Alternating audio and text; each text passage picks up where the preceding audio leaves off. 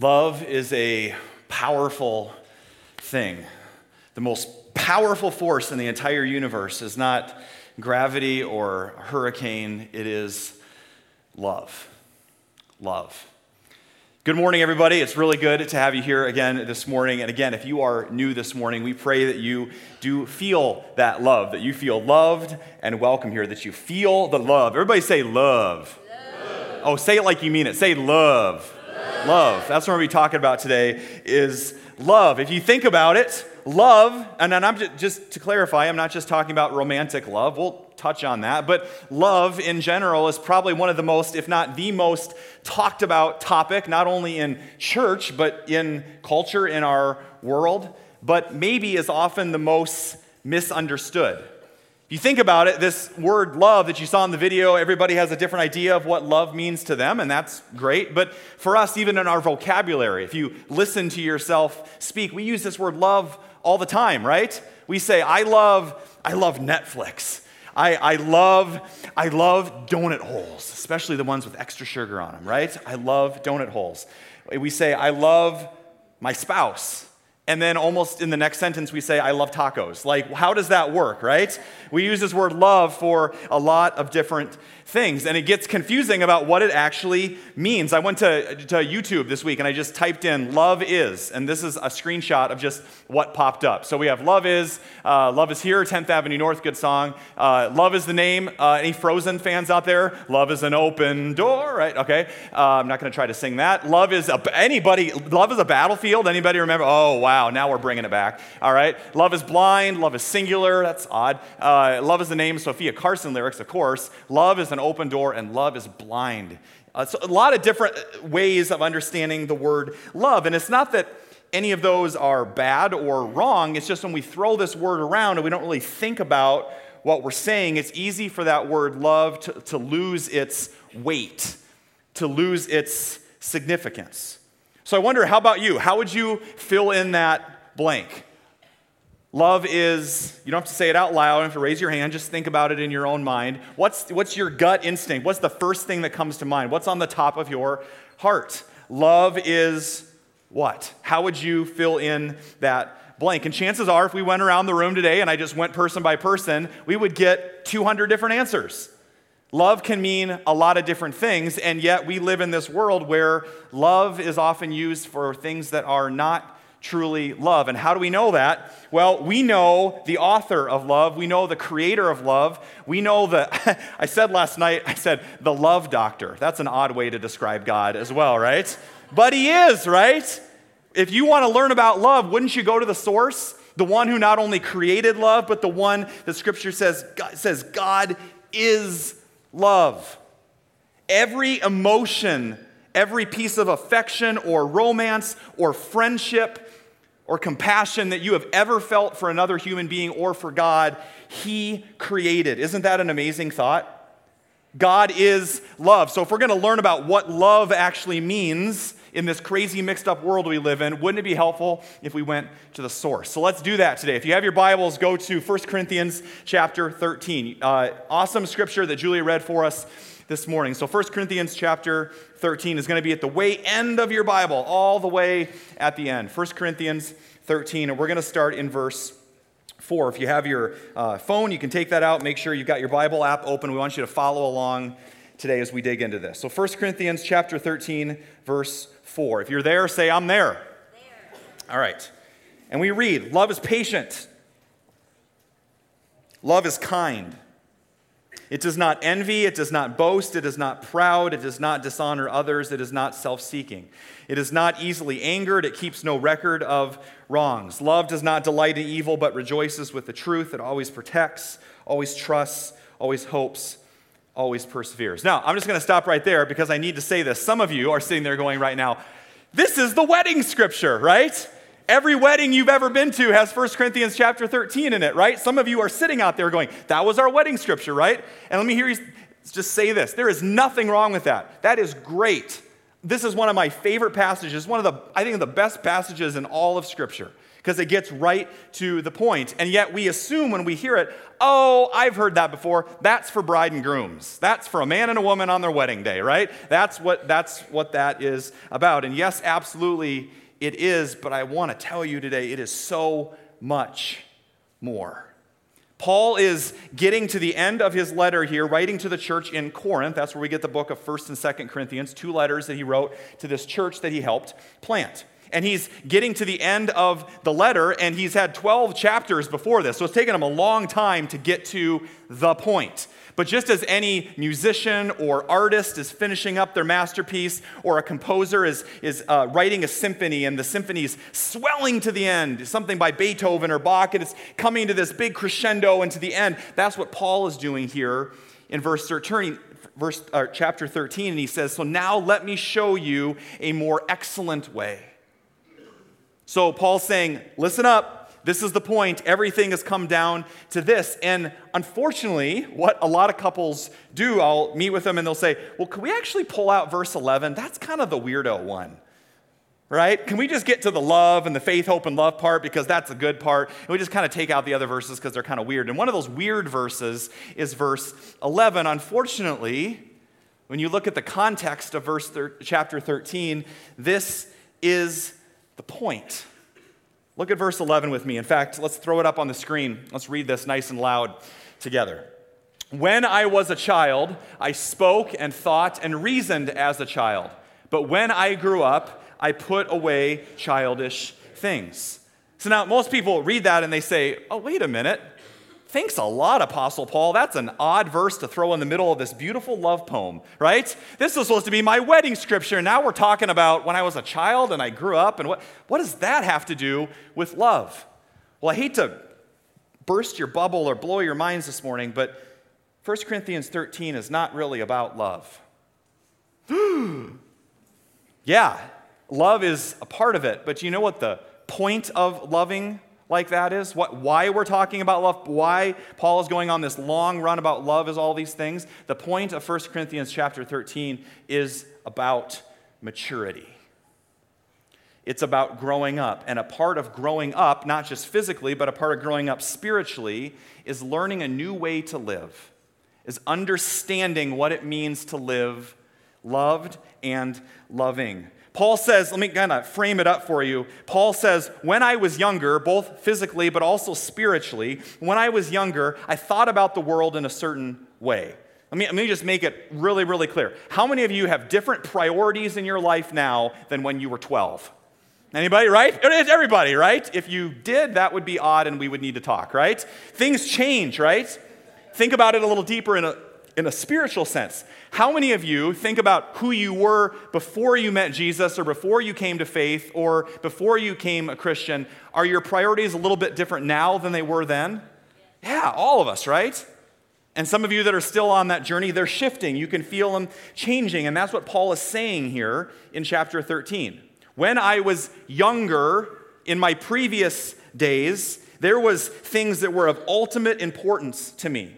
What title I had at work, what position I had, how much power or popularity or wealth or prestige that I have. And even in a spiritual sense, Paul was saying, I used to think I was really good in the eyes of God because I was a really religious person. Because of all probably the Bible studies that I did and how much knowledge I had, and you could frame it in a modern sense as well. Paul's saying because of my church attendance, because of how many Bible studies I've led, or how obedient or religious I've been, or how busy I've been at the church, and how many things I've done for God. And he's saying, you know what? All of that pales in comparison. All of that is of meager importance because Paul's saying, now I'm getting to the end of my life. I've probably got a few years left. I'm getting up in years, and I'm reflecting back on my life. And I realize the most important thing is love. It always has been, and it always will be. The goal of the entire book of 1 Corinthians, the goal of our faith, the goal of our discipleship of following Jesus is being loved by the God who made you and extending that love to others.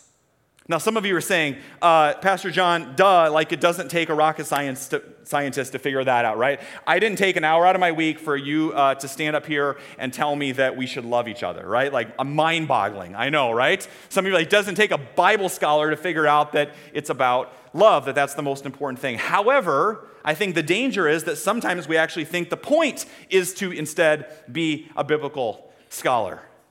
When it comes to passages like this that are so straightforward, it seems, and so simple, it makes me think of conversations that I'll have from time to time with folks that are in the church, and they'll say things like, I just want to go deeper. You ever said that or thought that maybe?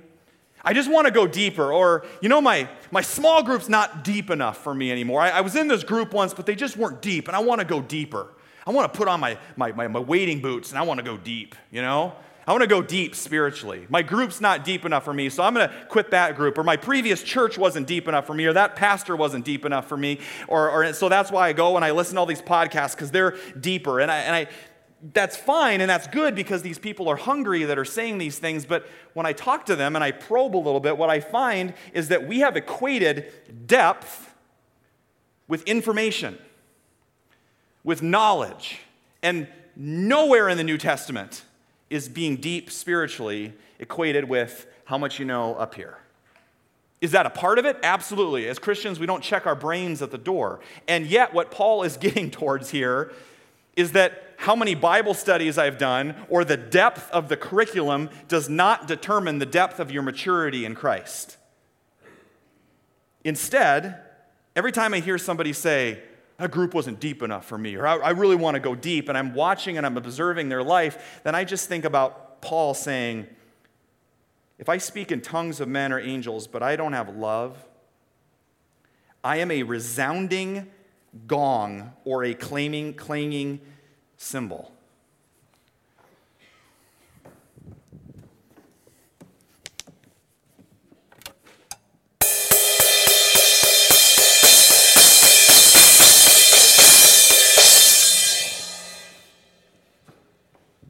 That just over and over and over again, okay? Was that very loud?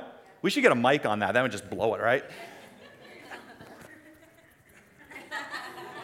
Paul says that's what your life has become. If you think that depth is about all these other things. Paul is saying at the end of the day, he says, if I have the gift of prophecy and can fathom all mysteries, and if I have faith that can move mountains, but I don't have love, I got nothing.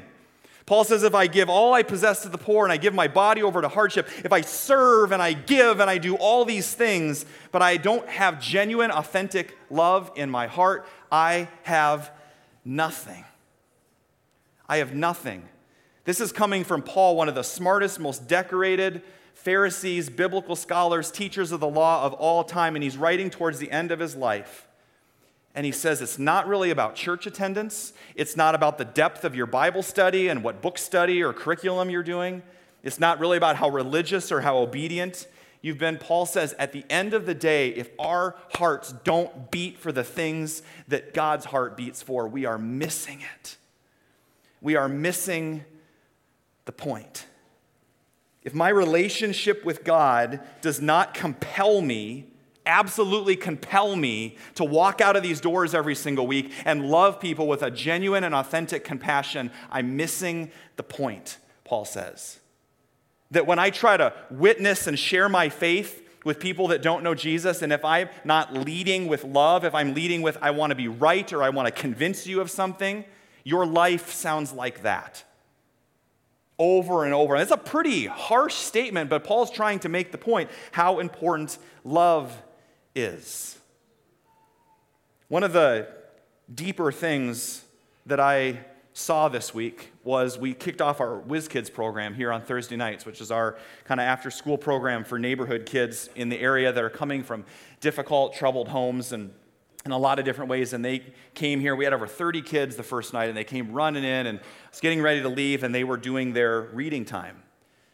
And I'm walking around the building, and almost in every room of this building, there are dozens of our adult volunteers spread out everywhere, reading one-on-one with kids. Because, we've been talking about it for a long time. We've been talking about the importance of loving kids and taking time and being fully present with people. And I walked out of the church that night going, now that's deep. I saw some people scrubbing the floors upstairs this morning after breakfast, and I went, now that's deep. Because chances are nobody's ever going to thank them for that. Once in a while after worship on a Sunday, I'll see a couple of you gather up here towards the front. Maybe somebody's crying or having a difficult week, and I watch people stop and go over and put their arm around them and pray for them before they rush off with their busy day. And I go, that's deep. Do you see what I'm saying here? That there's a way that we can actually live as followers of Jesus and do Bible study and be unfaithful to the Scriptures if our study of the Scriptures never gets us out of our seat and out into the streets. One of the most challenging questions, if you are in a small group or you're in a life group or even in your own personal devotional study, what I want to challenge you with is end your study every single week by asking one question. This will just transform your Bible study, your small group. Just at the end of your Bible study, okay, we've prayed, prayer requests, we had our donuts and cookies and juice or whatever we have, and then just ask this question. What would it actually look like if we went and did what we just read about? Oh, no, Pastor John. No, we're doing this awesome study on prayer and everything, but we're all a little nervous. It's not really we're not actually going to go and pray for people. Oh, okay, sorry. Yeah, we're doing this really awesome study on compassion and social justice and the study of how, God traced, back from all the Old Testament and the New Testament and how we're called to go and serve and get out of our comfort zone and reach out to those in need, everything like that. But we don't actually do that. That's for other Christians. Oh, we have this great study on the 12 disciples of Jesus and how Jesus invested them and he poured his life into them and he raised them up as leaders and he taught them and he spent his life together with them and he mentored them and he coached them. And it's like, oh, that's great. That's awesome. So you're doing that? Well, no, it's just good things to think about as Christians. I want to challenge us once in a while. I'm going to let you off the hook here. Once in a while, I think your Bible study should turn into a Bible doing. Become a Bible doing. Have your group get out of the living room, get out of the church building, and go do a Bible doing one night. Skip Bible study. This is your pastor telling you to skip Bible study for the night and say, what would it look like if we actually did this? Let's not be unfaithful to the Scriptures in our study of the Bible. The goal of discipleship is love. And so that begs the question, what does that actually look like? When you think about it, what is love? How would you fill in that blank? What is love? If we're going to do 1 Corinthians 13 kind of love according to Scripture, how exactly do we do that? So I was thinking about this all week and I thought about that question, what is love? And I kid you not, here I am in deep theological study for my sermon, and I asked the question, what is love? And the very first thing that pops into my head, what is love? Baby, don't hurt me. Don't hurt me. Everybody just kind of take your head and just bob a little bit, right? Baby, right? Don't hurt me. Don't hurt me no more.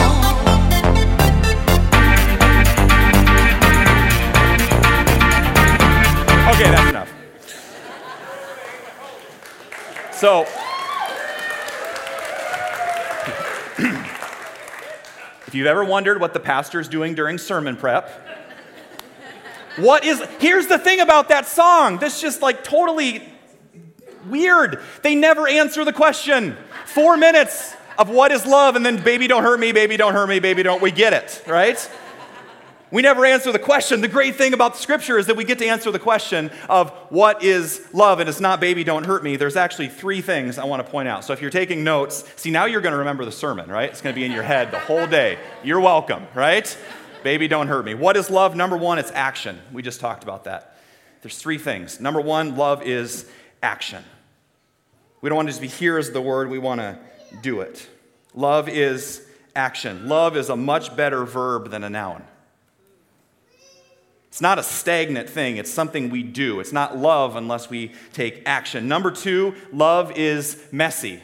Love is messy. You spend any time in any relationship as a parent, in marriage, and dating, and friendship, as siblings, and certainly for those of you that have young children, is love messy?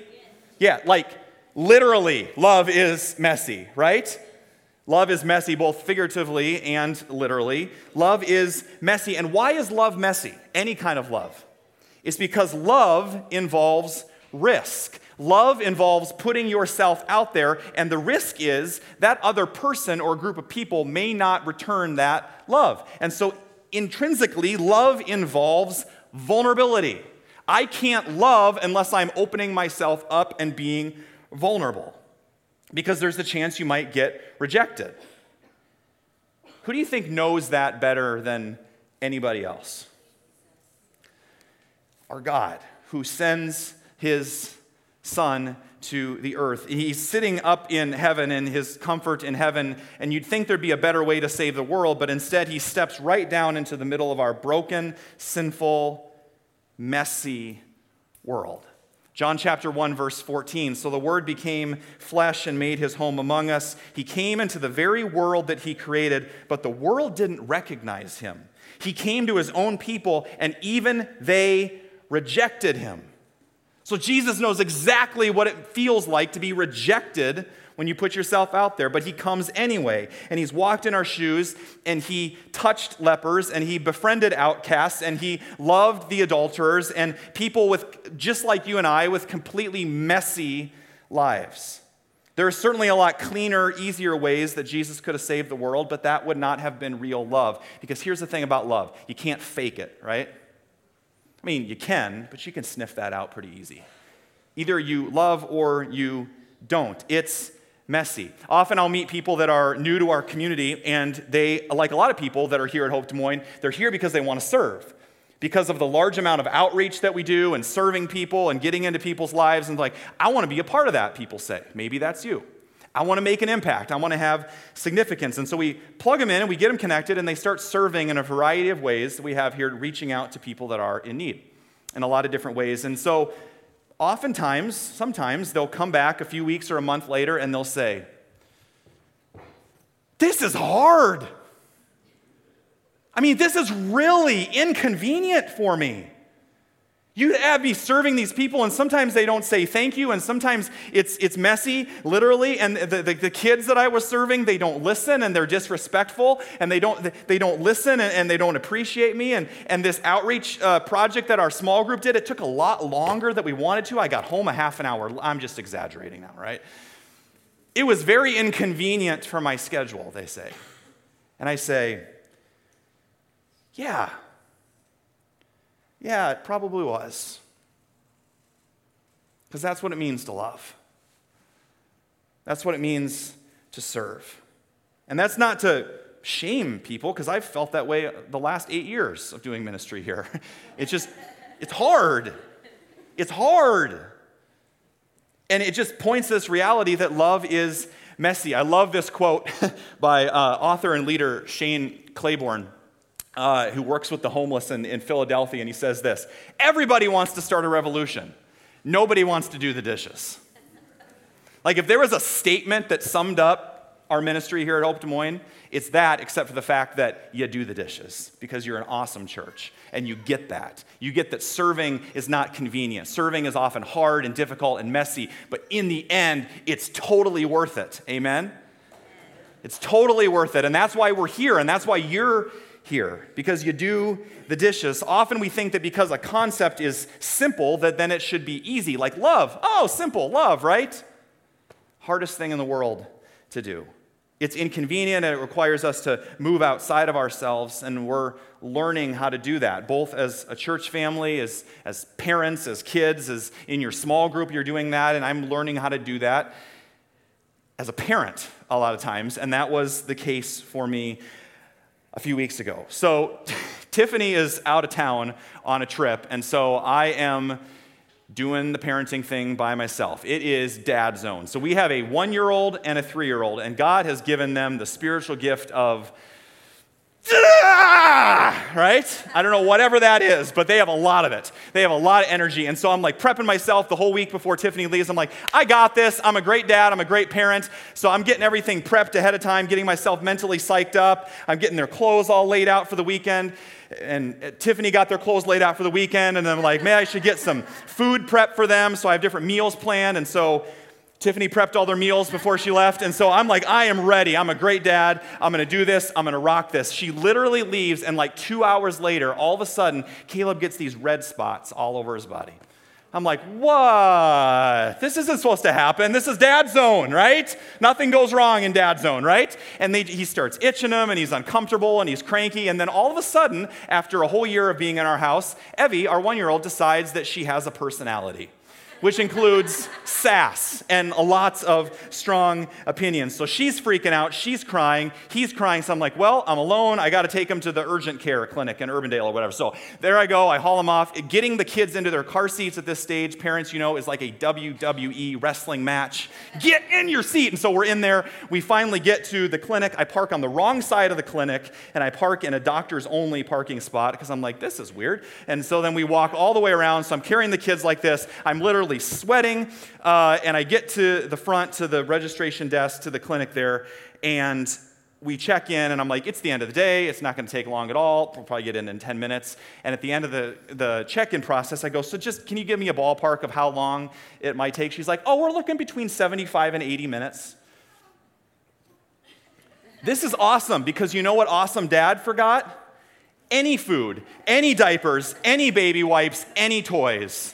80 minutes of pure joy. So there we are in the waiting room, and my son is literally climbing up the fish tank, the aquarium. He is launching himself off of the lobby chairs, falling onto people. Evie's freaking out and crying, crawling over the floor. Caleb just about goes back into the clinic with the doctor without him knowing. I yank him out of there. He is going nuts. He is yelling at me. He's hitting me, and I'm just feeling the judgment of every parent in that lobby. Just parents, you know this, just raining down on you, right? I'm like, I'm a pastor. I got this. I pray for you. I have zero patience right now, right? And so we finally get back there. It's just like an allergic reaction or something, but the kids are freaking out. We go to Walgreens to pick up the prescription for the cream we got to put all over his body now. We go, and I'm like, okay, the worst is over. I'm standing there getting the prescription, and I hear this crash behind me. And this 6-foot-tall kiosk of hearing aids is toppling over my 3-year-old son, and he's going, wow, this is awesome, right? They are all over the floor in the pharmacy at Walgreens, and everybody's just going, oh my word, who is this kid's father, right? All over the place. So Evie's screaming, crawling down the aisles at Walgreens. I'm getting my prescription. Everybody feels terrible for me, I'm sure, and I'm picking up hearing aids. We finally get back into the car. The kids are screaming. I'm driving home, and then it's quiet. Evie's sleeping, and I realize I've got this like 2 or 3-year-old VBS CD playing in the car. And the kind of the slow song for that year that all the kids kind of knew the sign language to, that Caleb was like 1 when this CD came out.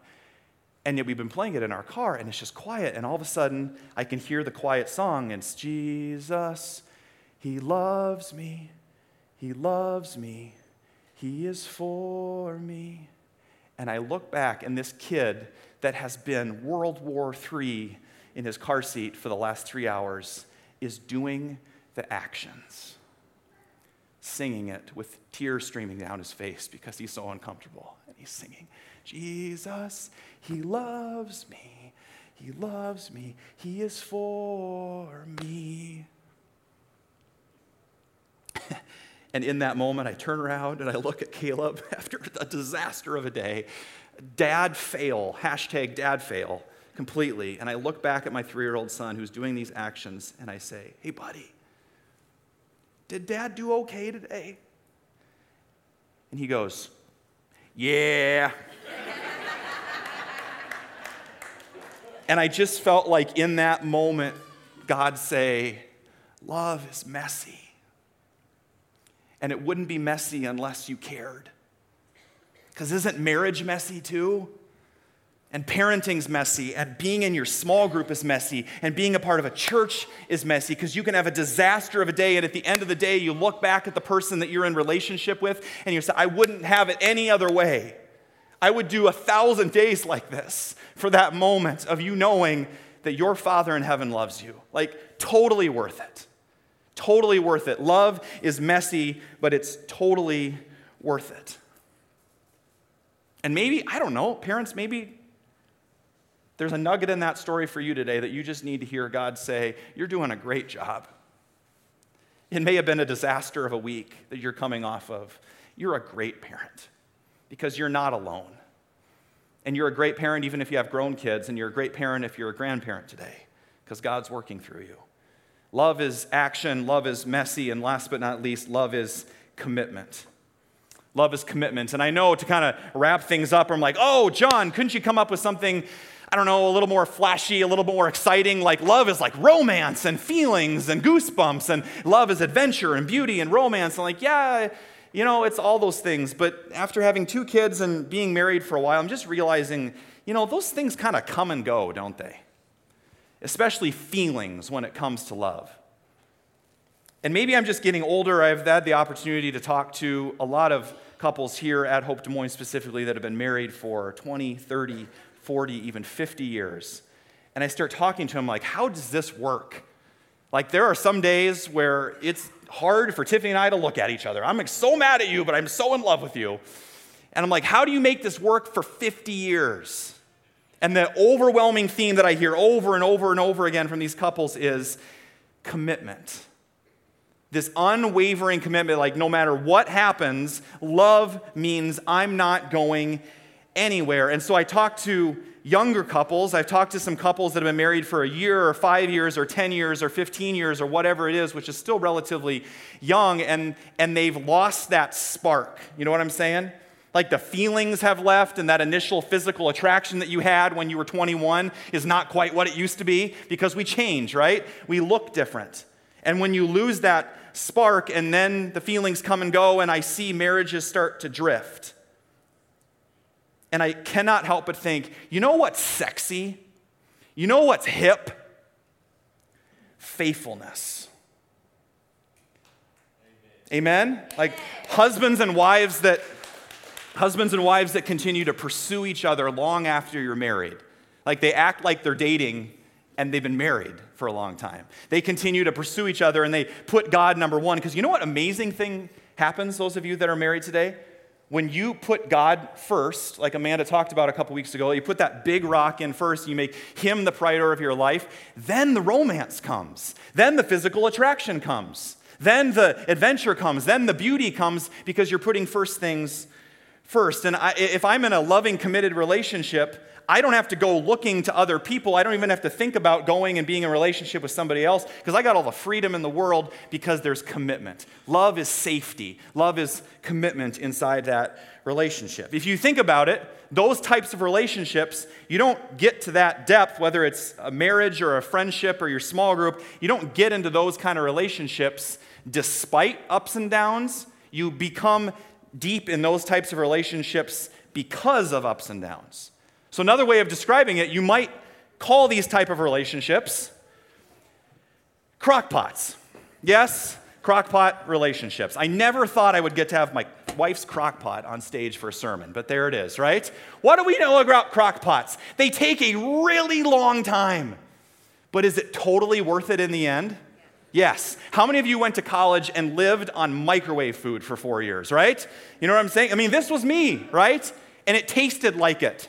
Right? And then a couple years ago, we got hooked on crockpot meals. So we do this all the time, and I'm notorious for like halfway through the crockpot session going in and going, you know, doing some of that because it's so good. But here's the thing, if you wait and you let it simmer and you wait and you're patient and you put time and intentionality and focus into it, it is totally worth it in the end.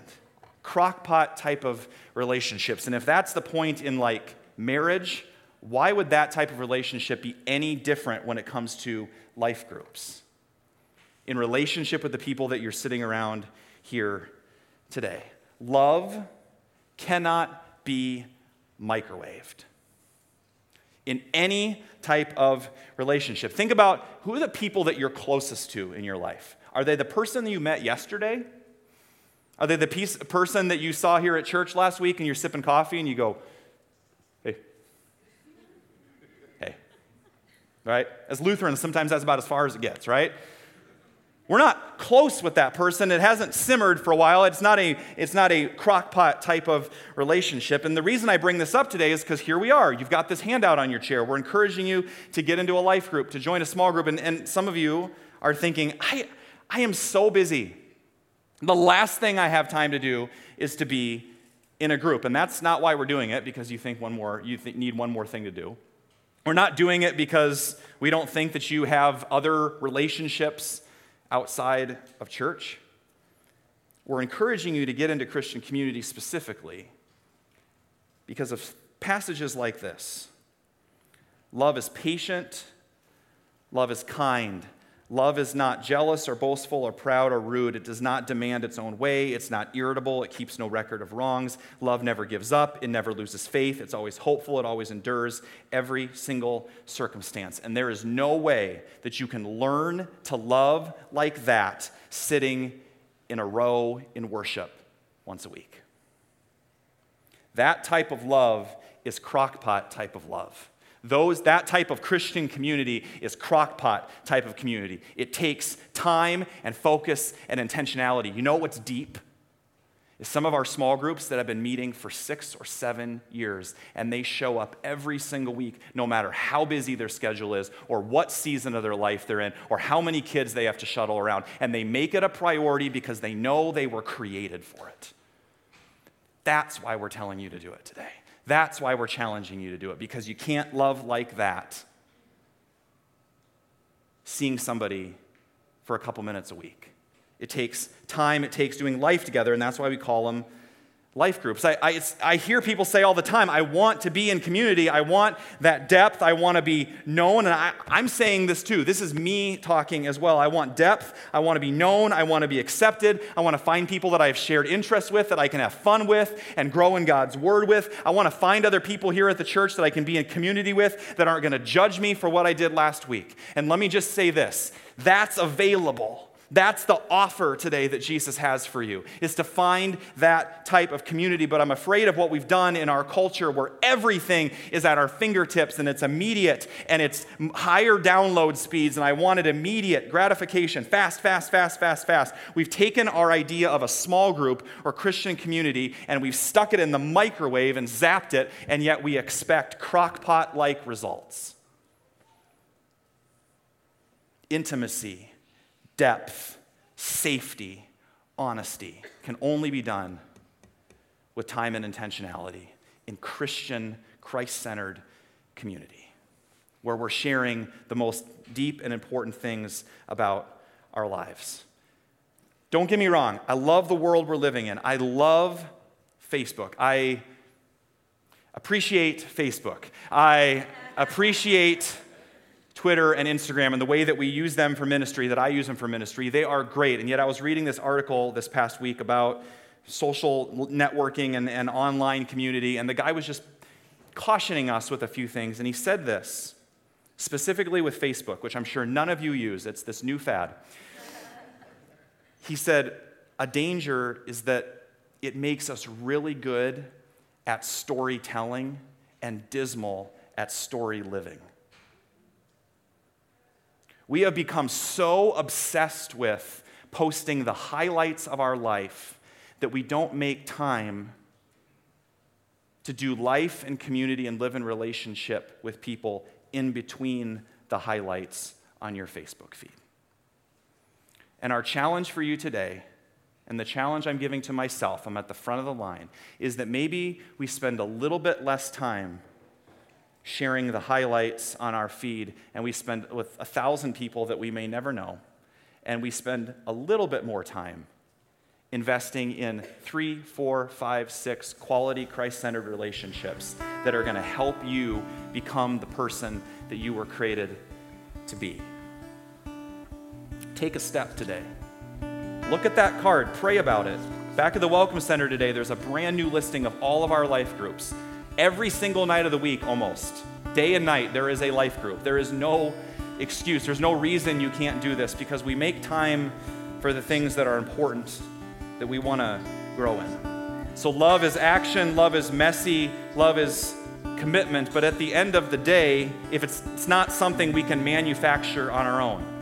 When I meet with couples for premarital counseling and they say, we're going to have 1 Corinthians 13 as our big verse there at our wedding, and I look at them, and you should see the look on their faces. Sometimes I just kind of having some fun and I say, that is absolutely impossible.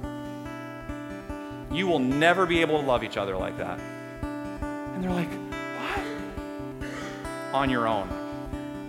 On your own strength. You're never going to be able to love each other like, you're never going to be able to love your kids. You're never going to be able to love your parents, your grown parents. You're never going to be able to love your small group like that if you're trying to manufacture it on your own. Instead, no, we go to the source. We go to the God who is love. And the first step in learning how to love like 1 Corinthians 13 is letting yourself be loved. And for some of you, that is the hardest thing in the world because you don't even like yourself.